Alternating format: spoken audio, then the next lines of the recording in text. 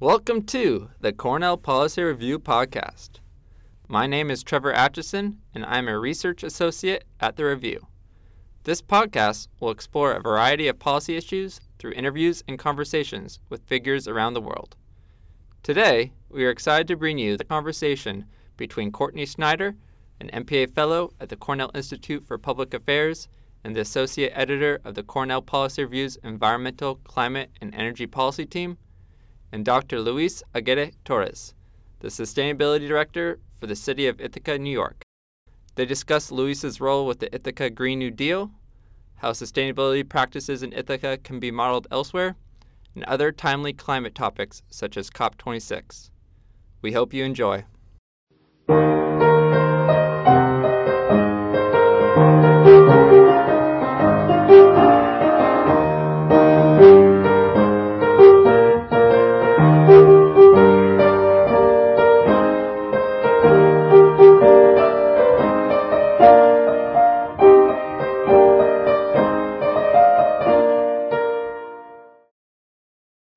Today with Luis Aguirre-Torres, the Sustainability Director for the City of Ithaca, New York, which is home to Cornell University's main campus. Luis began his role at the city earlier this year and has been tasked with a big project, which is implementing a local Green New Deal initiative called the Ithaca Green New Deal, adopted by unanimous vote in 2019 thanks to the work of the local Sunrise Movement and other community members. In a few short months, Luis has taken this initiative to heightened levels, establishing ambitious goals for the future of the city. Today, we are going to talk about what the Ithaca Green New Deal is, Luis's goals for its future, and some key considerations along the way. Thanks for being here, Luis. Pleasure to be here. Thank you for having me. So the first question, which many people have, is that a lot of people have heard of the National Green New Deal, but the more localized initiative is a new concept. Are the two of these connected, and are you in communication with national organizers? What is the Ithaca Green New Deal? Well, I am not in communication with national organizers, but we are part of the same movement. I mean, it really all started in 2019 when a brand new Congresswoman, Aguirre-Torres, presented this to Congress, and it was inspired by the work that she had been doing with the Sunrise Movement, and that was enough to start a movement. And it was very interesting because a lot of the time the discussion is around whether she presented something that Congress was ever going to accept. And I really strongly believe that was never the intention. The idea was to start a movement to transform the entire country. And it was with the understanding that they didn't have the votes, but they want to put it at the forefront of the national agenda. So that was fantastic. And, Sunrise Movement took, basically to the task of bringing this to every city and every state. And we were fortunate enough to have a chapter here in the city of Ithaca. So in 2019, the Sunrise Movement starts, putting pressure on the city government to do something, to fight climate change, and not just talk about it, not just to pretend that we were doing something for the planet, just like to set goals and to, commit really to make this happen. So, in 2019, the mayor, after, several conversations with experts and with Sunrise Movement, he decides to recommend Common Council that we implement as a city an Ithaca Green New Deal, which at the end of the day is intended to be the city's answer to the climate change challenge, and at the same time to address other issues such as historical inequities, economic inequality, and social injustice. So that's what the Green New Deal is about. So when you compare it to the national Green New Deal, it's the same principle. We are going to take the fight against climate change and use that also to promote other things that, as a country we should have promoted ages ago, but we are just getting around to do it, which is, social justice, among other things. Yeah, and Ithaca is definitely in a unique position where the city is really invested in climate change, involved in actually making those changes within the city. I think that's really incredible. What is the response of the community been that you've experienced? Well, there's different levels of response. The first one is everybody's on board with the idea, and everybody has always been on board with the idea. But this idea requires a massive transformation. The way we identify ourselves as members of this community, it's going to alter a number of things and the dynamics that we have. And the moment that you start implementing any idea that is required for this transformation, some people start thinking differently. Sometimes they disagree because they think it should be implemented in a different way or on a different timeline. And very often they just disagree with the fact that these may lead us to where we want to go. So, there is support, but there is no support for the same ideas. So we are a very progressive community. If you compare to the rest of New York, especially upstate New York, we're definitely a very progressive, democratic community. But we're not a very homogeneous community. We're quite heterogeneous. And there are a number of things that people see and things that people decide to ignore. But, different levels. And that's really, really interesting.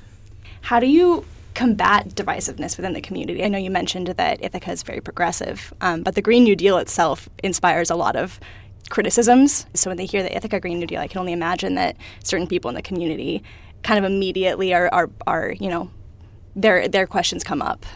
And, it is an interesting question that, it could be answered in many ways. But one of them is there is the perception that, climate change is purely an environmental issue. And people have this idea of the environmental movement from the 60s and the 70s, which was, aggressive in a way, standing in front of everything and not necessarily doing anything to produce change other than try to stimulate change. Like there was no idea that you could be the change yourself. And I think a lot of people on the other side of the spectrum that don't believe in this, they still see us fighting for the environment as these same environmentalists from the 60s, and there are problems with the approach that we have because it's not necessarily a fully coordinated approach to fight climate change. Everybody has different ideas. So in some cases, you have a 16-year-old that goes in front of leaders and screams and shouts, and it's full of energy. And that can be taken as finally young people are taking part in this fight, and others are thinking, what do they know? They're so young, they have no idea. And others are thinking, we're a scientist. I'm a scientist. This is all about science. So when you have somebody just showing energy, it's going to make people believe that there's nothing behind other than anger. And then people in the movement start, thinking differently. Those who believe in science alone, they think that that's the wrong approach. And people who believe in the level of energy that, for example, Greta represents, they disagree with the pace at which scientists are addressing the problem. So we have that divisiveness in general within the movement. So when you go outside, then it's going to be different interpretations of the same thing, and the interpretation that we give to the facts tends to serve our own beliefs most of the time. So we're always naturally biased to think, something else. Yeah, absolutely. And that's interesting that you mentioned the conflict within the movement too, because a lot of people within the climate debate talk about like the interconnectedness of the climate issue. So that's funny that some people, within the climate issue itself would criticize the more scientific or a more social approach. You yourself have referred to climate change as an economic problem, though, which is also a common criticism among skeptics and people within the movement alike. What do you mean when you say that, and what are your thoughts on what sort of implications referring to it in that way might have? I strongly believe that climate change is an economic issue, and I think it has very serious environmental and social ramifications. And what we are trying to address a lot of the time are the consequences of that. And that's why we have been unable to actually stop climate change from happening, because we're addressing all of these things, and we have to, because we cause them, But at the same time, if we think of it as an economic issue, then, this is something we created, this is something we can correct. And at the end of the day, the reason why we have carbon emissions is because of the economic model that we have globally. And this has evolved since 1850. And we create a new economic model that is more carbon intensive all the time. And we come up with new innovations and technologies, and we create new industries. And all of these industries are more and more carbon intensive. So every time we have a new iPhone, the amount of CO2 that goes into producing, 1 billion of those devices, because everybody's going to want one, for example. So this is part of the economic model. So if we were to alter the economic model, and it doesn't mean that we need to stop progress. I also don't believe that we need to go back and live in caves. I really think that, this is the world we live in. We can just do so much better. We can be much more efficient, and we can be nicer to people. There are so many things that could change. So I strongly believe, it's an economic issue. I believe in the social and environmental consequences, and I believe they are serious and they need to be addressed. But at the same time, we need to stop this from happening. And, in a way, people refer to these things differently, like adaptation and mitigation, for example. But what they are referring, we're adapting, and that is the consequences. And we're mitigating, and that is the reason. So when you are mitigating the effects of climate change, you need to address it as an economic issue. Right, and I completely agree with you that it is an economic issue. Do you think, I guess, what would you say to those who take that stance on the opposite end of the spectrum? You know, they say it's an economic issue. Like, I'm a big business. In the short run, I stand to lose a lot of money if I, decarbonize my business by whatever year. Because that's a huge topic of debate, right? So again, agreeing with you that it is really important. How do you approach those people, and how do you have those conversations? Well, it's very interesting because having been an entrepreneur myself, I had a couple of companies, and I had a board of directors, and I had a quarterly report to prepare. And, in one case, I remember, there was a lot of pressure to show growth or show profit every 3 months. So it was this short term. And a lot of the time, with the other company, my board really was interested in the results that we were going to have, and I had a 5-year plan. So they were interested in making sure that we were making progress in the right direction. They were not interested in immediate profitability. And that actually reflects also the division that you have with a number of corporations. I mean, right now, what I would say is that, the climate change debate made it all the way to the board of directors, in every company. It's everywhere. Not only in Congress, not only in the office of the president, also, with every corporation. Cornell University is an example. Now, the president of Cornell is talking about climate change now more and more often. So it made it everywhere, but still you have people that, live by short-term gains. And that's not a way for humanity to survive. That's not the way for a corporation to survive. And, you have examples that normally are used in entrepreneurship when they want to tell you, how you need to prepare to start a new company. But these are lessons that you can take also in terms of how we fight climate change. Everybody talks about Kodak and not wanting to change the business model. And, that brought the company down eventually. And that was because they were interested in, selling what they had, instead of selling what the world will need, in several years. So we use that analogy and start thinking, the problem is, businesses could benefit from fighting climate change. It's not only a way of differentiating yourself, it's a way of guaranteeing your own sustainability. And if people were thinking about long-run outcomes rather than immediate economic gain, the world would be so different. The part of the way we describe the Ithaca Green New Deal is this people-first approach with long-run outcomes to elevate social capital. And that's what I believe, should apply, in the business world, in policy, should apply in civil society in general.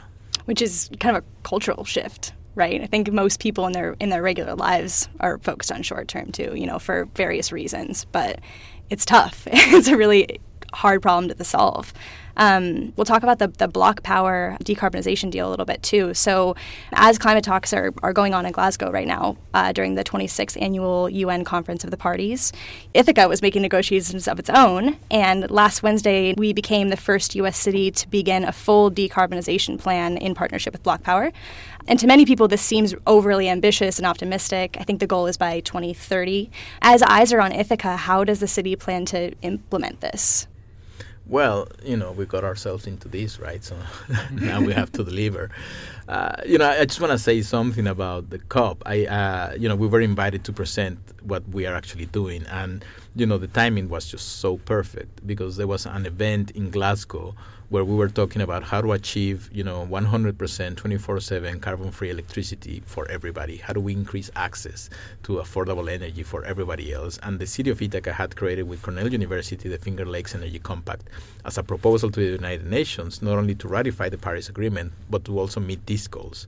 So at the same time that David Kay, professor at Cornell University, was talking on behalf of the city about this, at the same time we had here in the city, we were negotiating with Common Council, to implement this program. And it was just magical. It was fantastic to know that at the same time that people were talking about what we can do as a small city over there, we were actually talking about it here. And at the same time that somebody was blah, blah, blah, too much talk and very little action, there was this small town in the United States doing a lot more than most in the planet.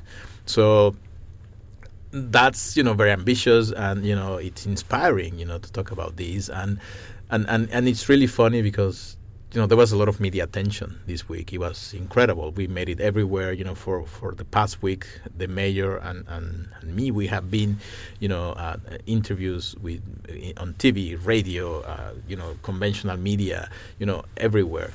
But the mayor and I agree that the onion picking on us was a sign that we actually made it, and the onion is making fun of our city. Making fun of how small we are, we're a campus, but I like that because it carries a lot of truth, we're a small city, and people think about us as being so different from everybody else. But that's the same as saying, this car is so different from this other, but, lift up the hood, and they're going to be very similar. Everybody has a powertrain, an engine, and, if you press here, you go forward, if you press here, you stop. So at that level, we're exactly like every other American city. So what is there to gain with such an ambitious and complicated and expensive program? So I'm going to start there, actually, because if we were to mitigate all the emissions in the city, we would be mitigating 0.0001% of the emissions globally. And then you can think, what's the point? We're all going to die anyway, right? But then you start thinking about the way we're doing it. And what we're doing is we are actually trying to identify what would make it work. We're trying to identify the different elements. There are social elements, economic elements, political elements, financial elements, technological elements. And how do you put all those pieces together? How do you make them work? And how do you get people who are just interested in money to finance this? How do you get people who are interested in re-election to be part of this? How do you get people who are representing technology to deploy it in such small quantities? How do you get all that to work? At the end of the day, figuring that out is what we're actually giving to the world. Part of the Finger Lakes Energy Compact, part of the Ithaca Green New Deal is not only that we're going to do this for our community. There is the understanding that this is a global imperative. This is something that we're part of. It's not us. We're part of something much, much greater. So how do you contribute when you're a small city? And people focus so much on, you remove the emissions. It's not going to mean anything. It's going to mean the world, because we're going to identify these elements that can be replicated in many other places. And I'm not talking only about the United States, because this is such a small community that for many it will not make economic sense. However, we're doing it, and people, investors, are happy. How's that happening? Well, you can bring this same model to places where it will never be profitable, like Africa, like the Caribbean, like Southeast Asia, Latin America. Imagine bringing this solution to those places. And here we're talking about private equity investors that can bring the money, and we're talking about altering the capital structure so it can be affordable for the community. And I can get into details of what all that means.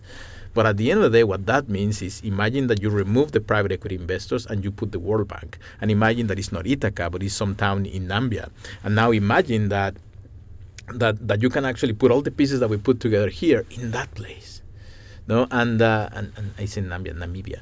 And I think part of the beauty of what we're trying to achieve here is to demonstrate that it can be done, and demonstrate how it could be done and how it can be replicated.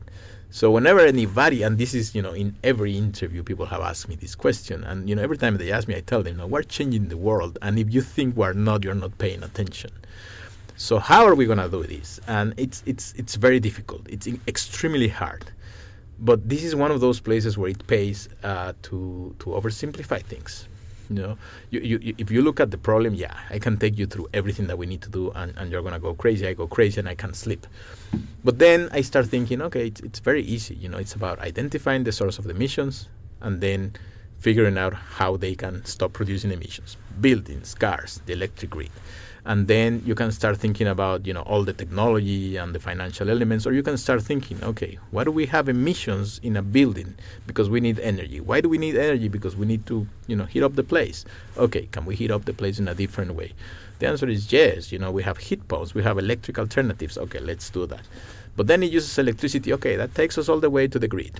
How do we do this? Okay, it turns out that here 83% of our electricity comes from hydro and nuclear, carbon-free electricity, but that means we have 17%. The city uses 40 megs, so 17% of 40 megs. That's what I have, megawatts, sorry. That's what I have to replace. So that means, I need to add 1.7 megawatts of solar.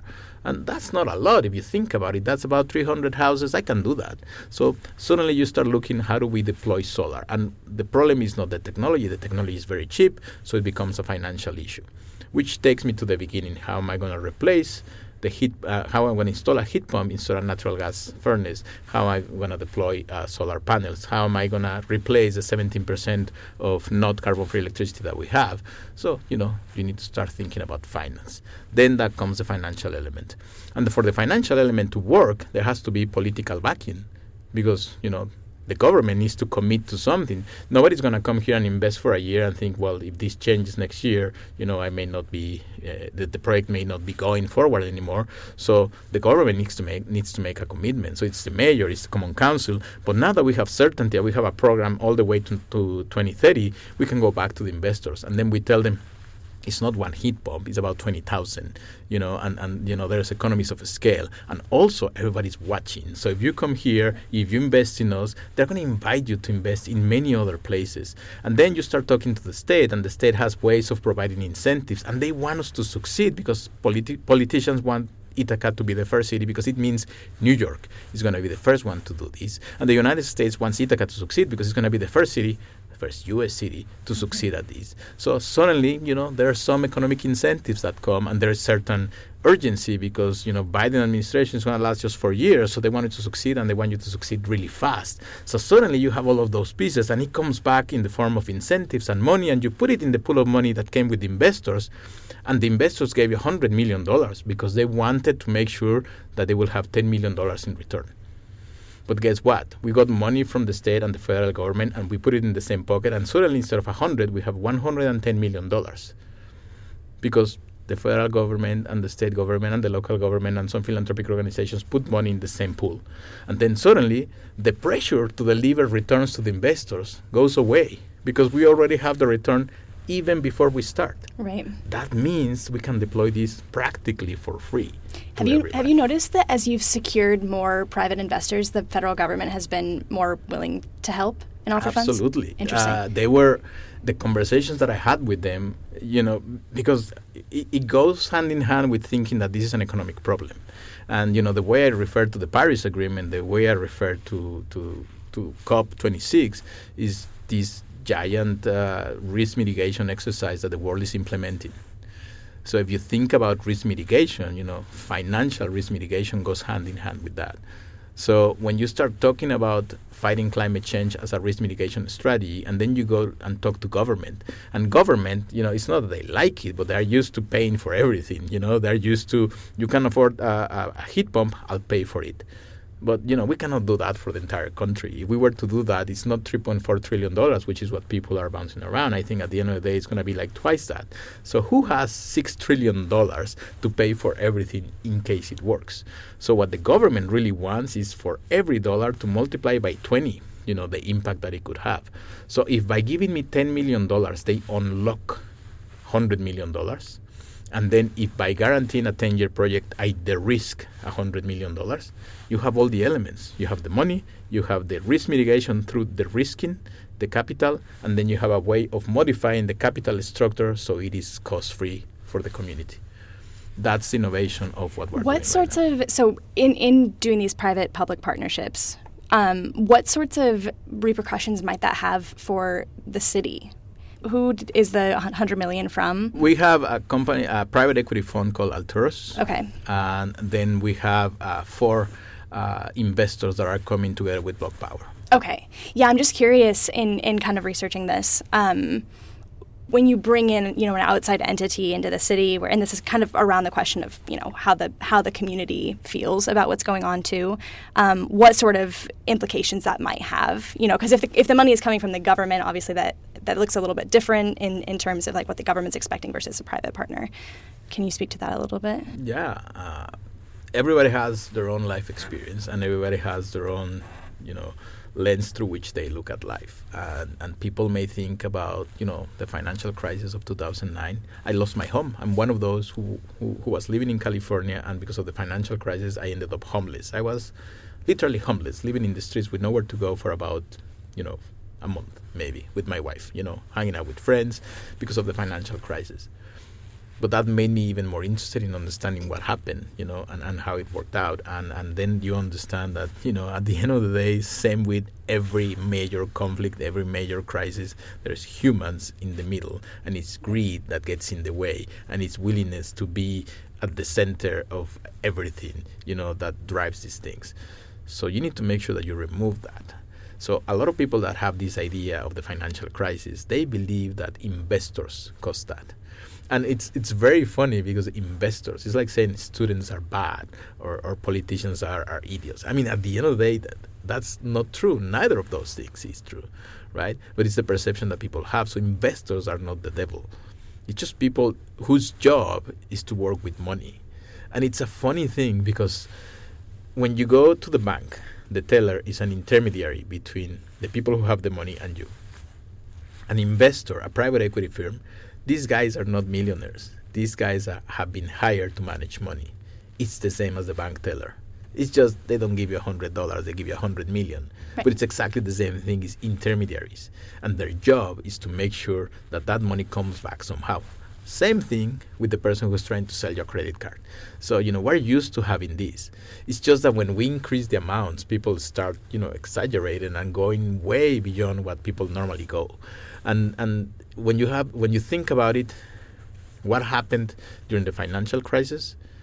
Well, you have financial companies, unable to cover mortgages.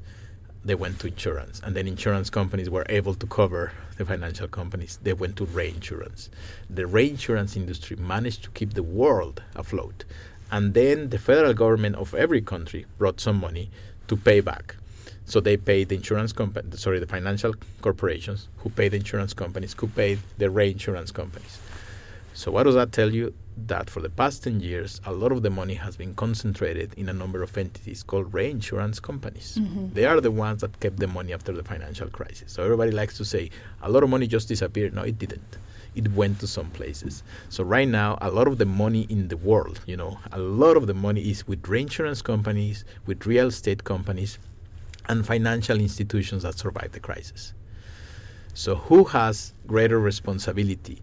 The government that gets money from taxpayers, of those three entities that actually have the money from the financial crisis? In my opinion, it's them.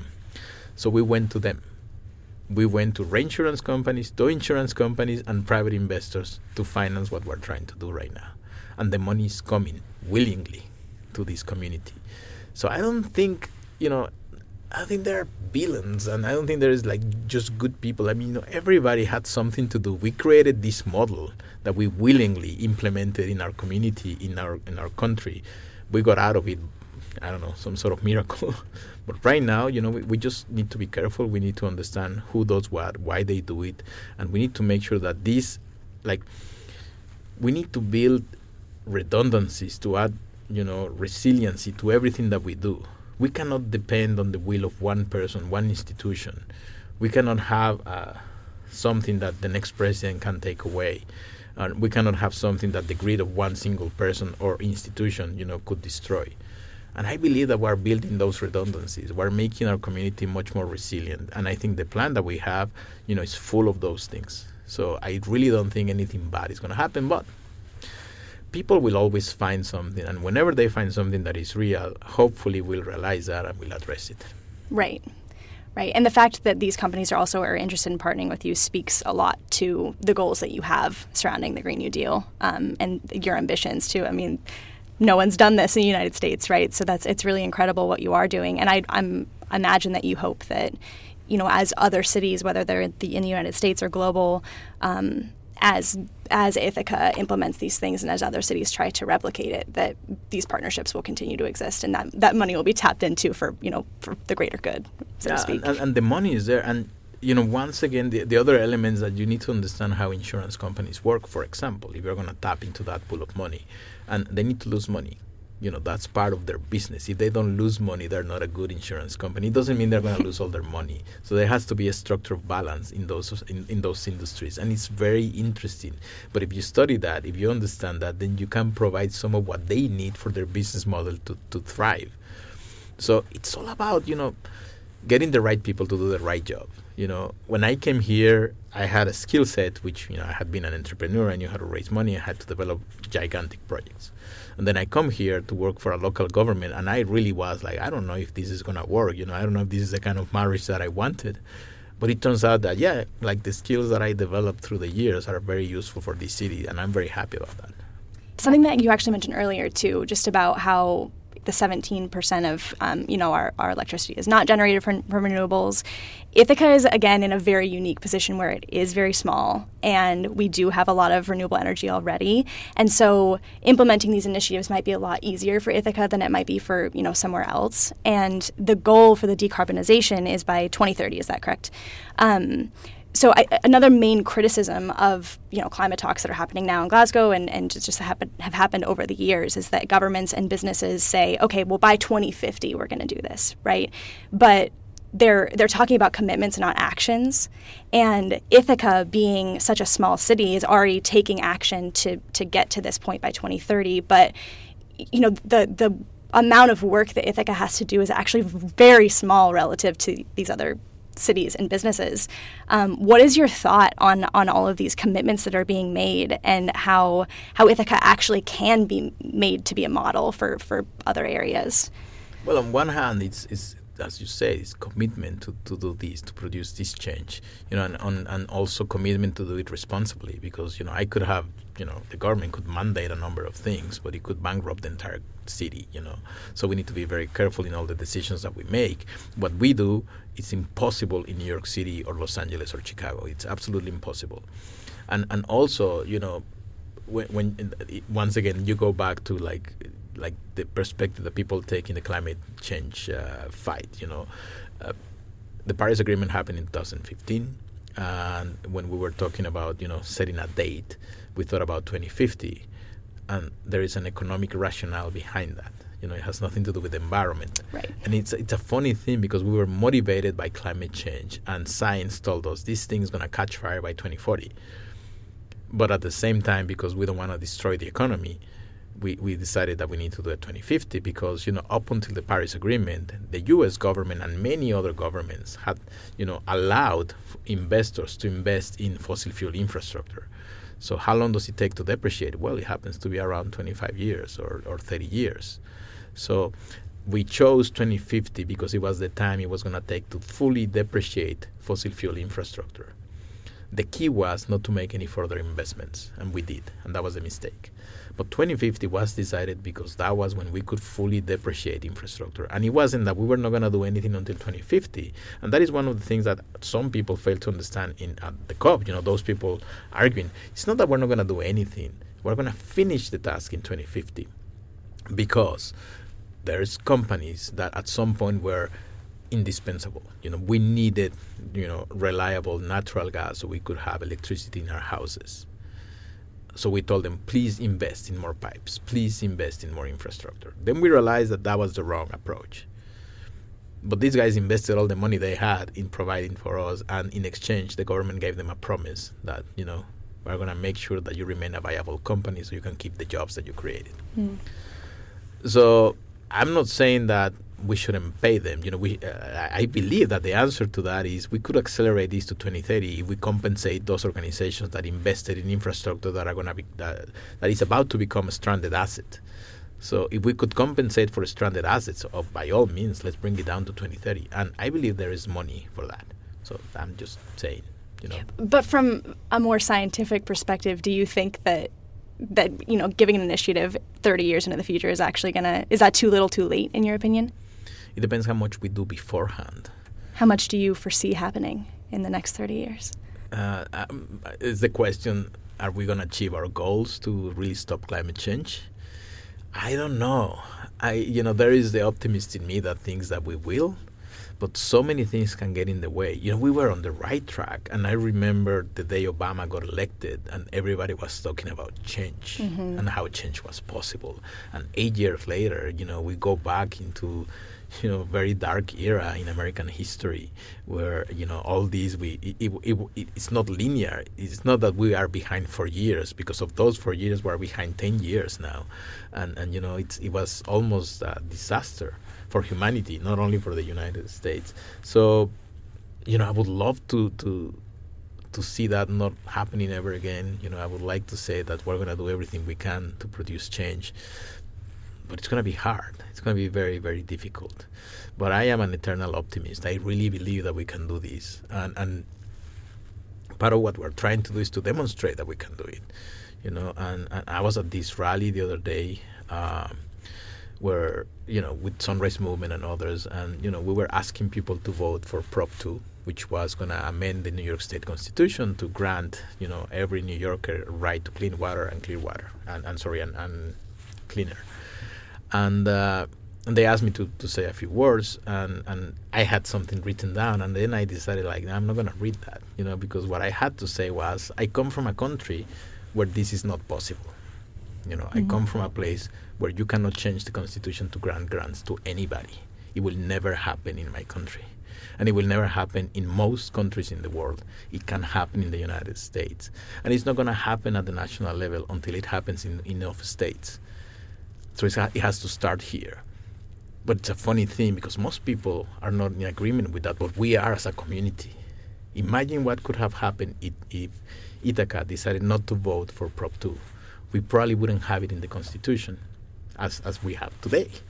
Right. And it's a very interesting case because it tells you the power of a small community.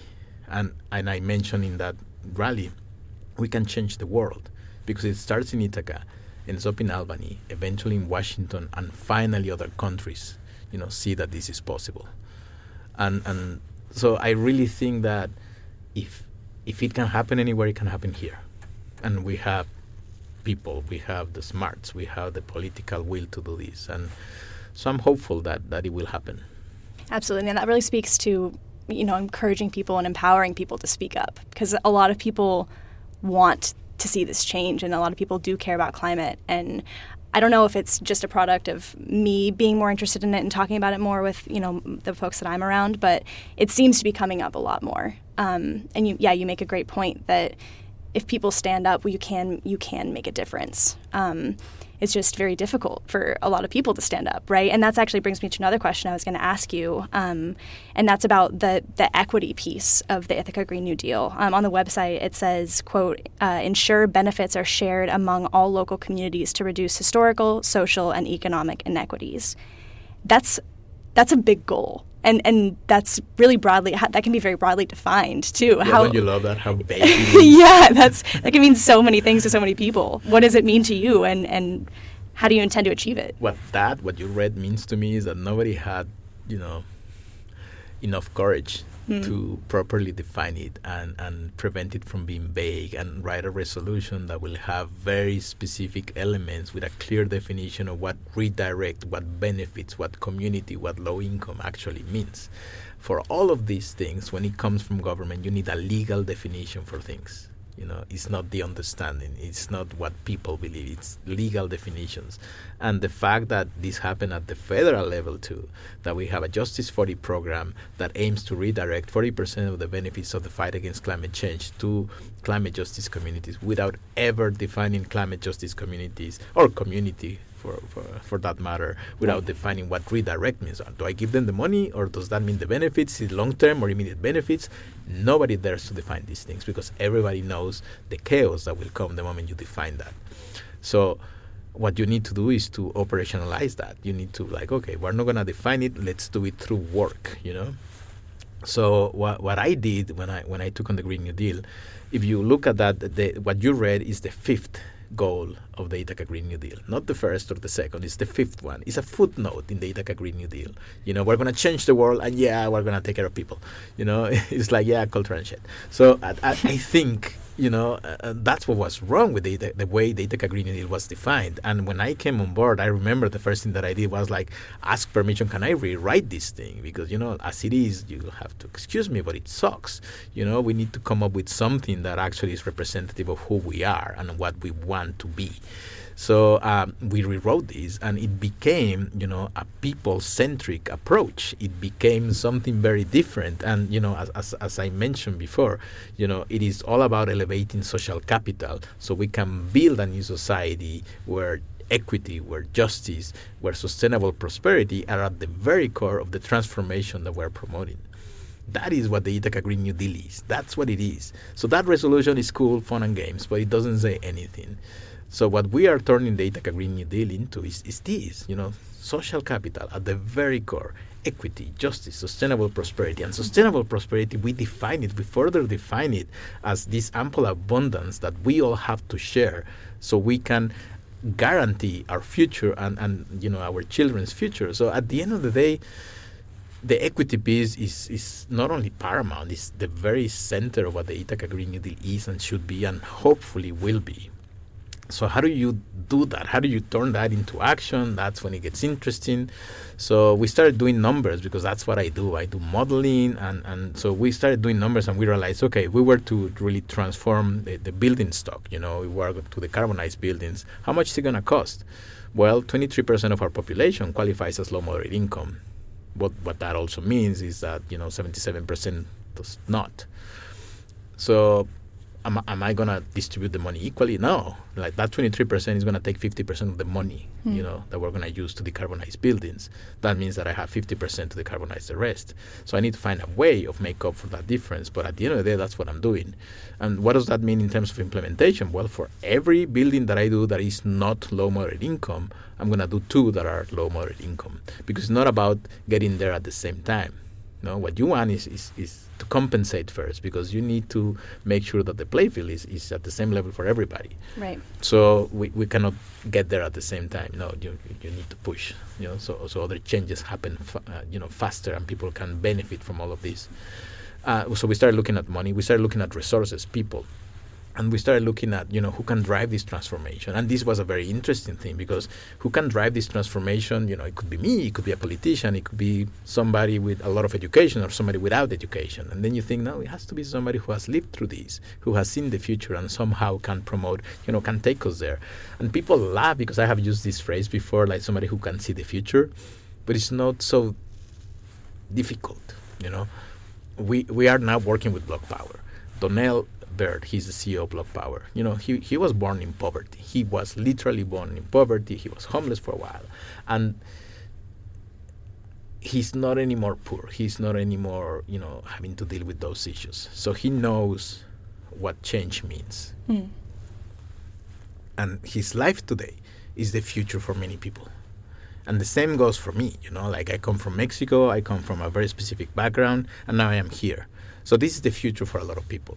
So many people have seen the future. Many people are living the future of other people. So that's what we want to do. So we cannot have the usual people driving this because they create a business that could probably implement it. We need somebody with a vision that was created through life, through hardship. And so it's impossible to put that in an RFP. So we're looking for somebody who has suffered. No, we're looking for somebody who can do this. And once you find those who can do this, you identify the ones that are doing it for the right reasons. So, we found Block Power to do this, and we believe that, that is the right company. That brings us to a really good wrapping up point, actually, just about envisioning future. And so I guess I want to ask you, what does a better future look like to you, and what sorts of things do you think are important for us to be asking, at every level to ensure that we reach it? Well, I think, at the core of everything that we're trying to do is we're trying to redefine the sense of identity and belonging in this community. And it has to be new. It has to be created with in a more inclusive way. It's not white Ithaca anymore. It's not progressive Ithaca anymore. It's inclusive Ithaca, perhaps. It's decarbonized Ithaca. It's perhaps a bunch of people that can finally see the future. And if we were to do that, imagine that that suddenly everybody in the city can see the future, and that means we're all playing with the same tools, with the same level of education, the same access to infrastructure. So that's the way I think we can hope that one day we can refer to this community as, we are setting the example worldwide of what it could be. And I don't have the answer of what this new sense of identity or this new sense of belonging should be. I think it has to come organically, it has to come naturally, but it has to include everybody at the end of the day. And, that's going to be hard. On all the interviews that I did, it was very interesting what the focus was for a lot of them, and this has to do with the question, because BBC, we had this interview with BBC, and this guy was very funny. He was like, "You're Yankees." I was like, "I'm not a Yankee, but thank you, man. That's fine, and then you had this other one that was entirely focused on the economics, like, "Tell me how the money works." Mm-hmm. And then it was NPR, and he was like, "Tell me about race." I was like, "What can I tell you about race?" And at the end, if you read the article that was published by NPR, it ends with a quote that I did say, that when we have the vote with Common Council, then you have, the representation of the city, which actually is quite represented, other than Dockson, everybody's white. And but then you had, the two black founders of Block Power and the brown sustainability director. And, I'm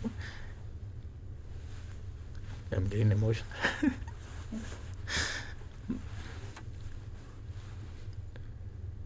It really was a moment where we moved forward together. That's incredible, Luis. Well, the city is really lucky to have you. And I, for one, am amazed by all the initiatives that you're taking on and by what you've done in Ithaca and what you've done in your past and the way that you're bringing people together and being a beacon for those who, can look up to you and where you came from, your experiences, people of color, people who maybe come from poverty, like the people with Block Power. I think it's incredible. And yeah, I mean, you're going to make me emotional now too. But yeah, this is amazing. It's really nice to be surrounded by people who care, like so obviously care. And maybe at the end of the day, that's what it's about. Maybe I think it is, yeah. And it's very funny because like my family, I talk to my brother very often, and he's like, "You shouldn't take it so personally." It's like, how can you not? Right. If you don't take it personally, what are you gonna do? What change can you bring? So this has to be part of your life and part of what we do. And I know a lot of people, for us here, and the people that I'm working with, it's extremely personal. And I think that's what we need, and as a community, we're taking it personal, and we're gonna make this change. I think just for that reason. Absolutely. Well, thank you so much, Luis. It's been a pleasure talking to you and hearing about what you have going on here in Ithaca, and I'm glad you joined us today. Thank you very much. It's a pleasure.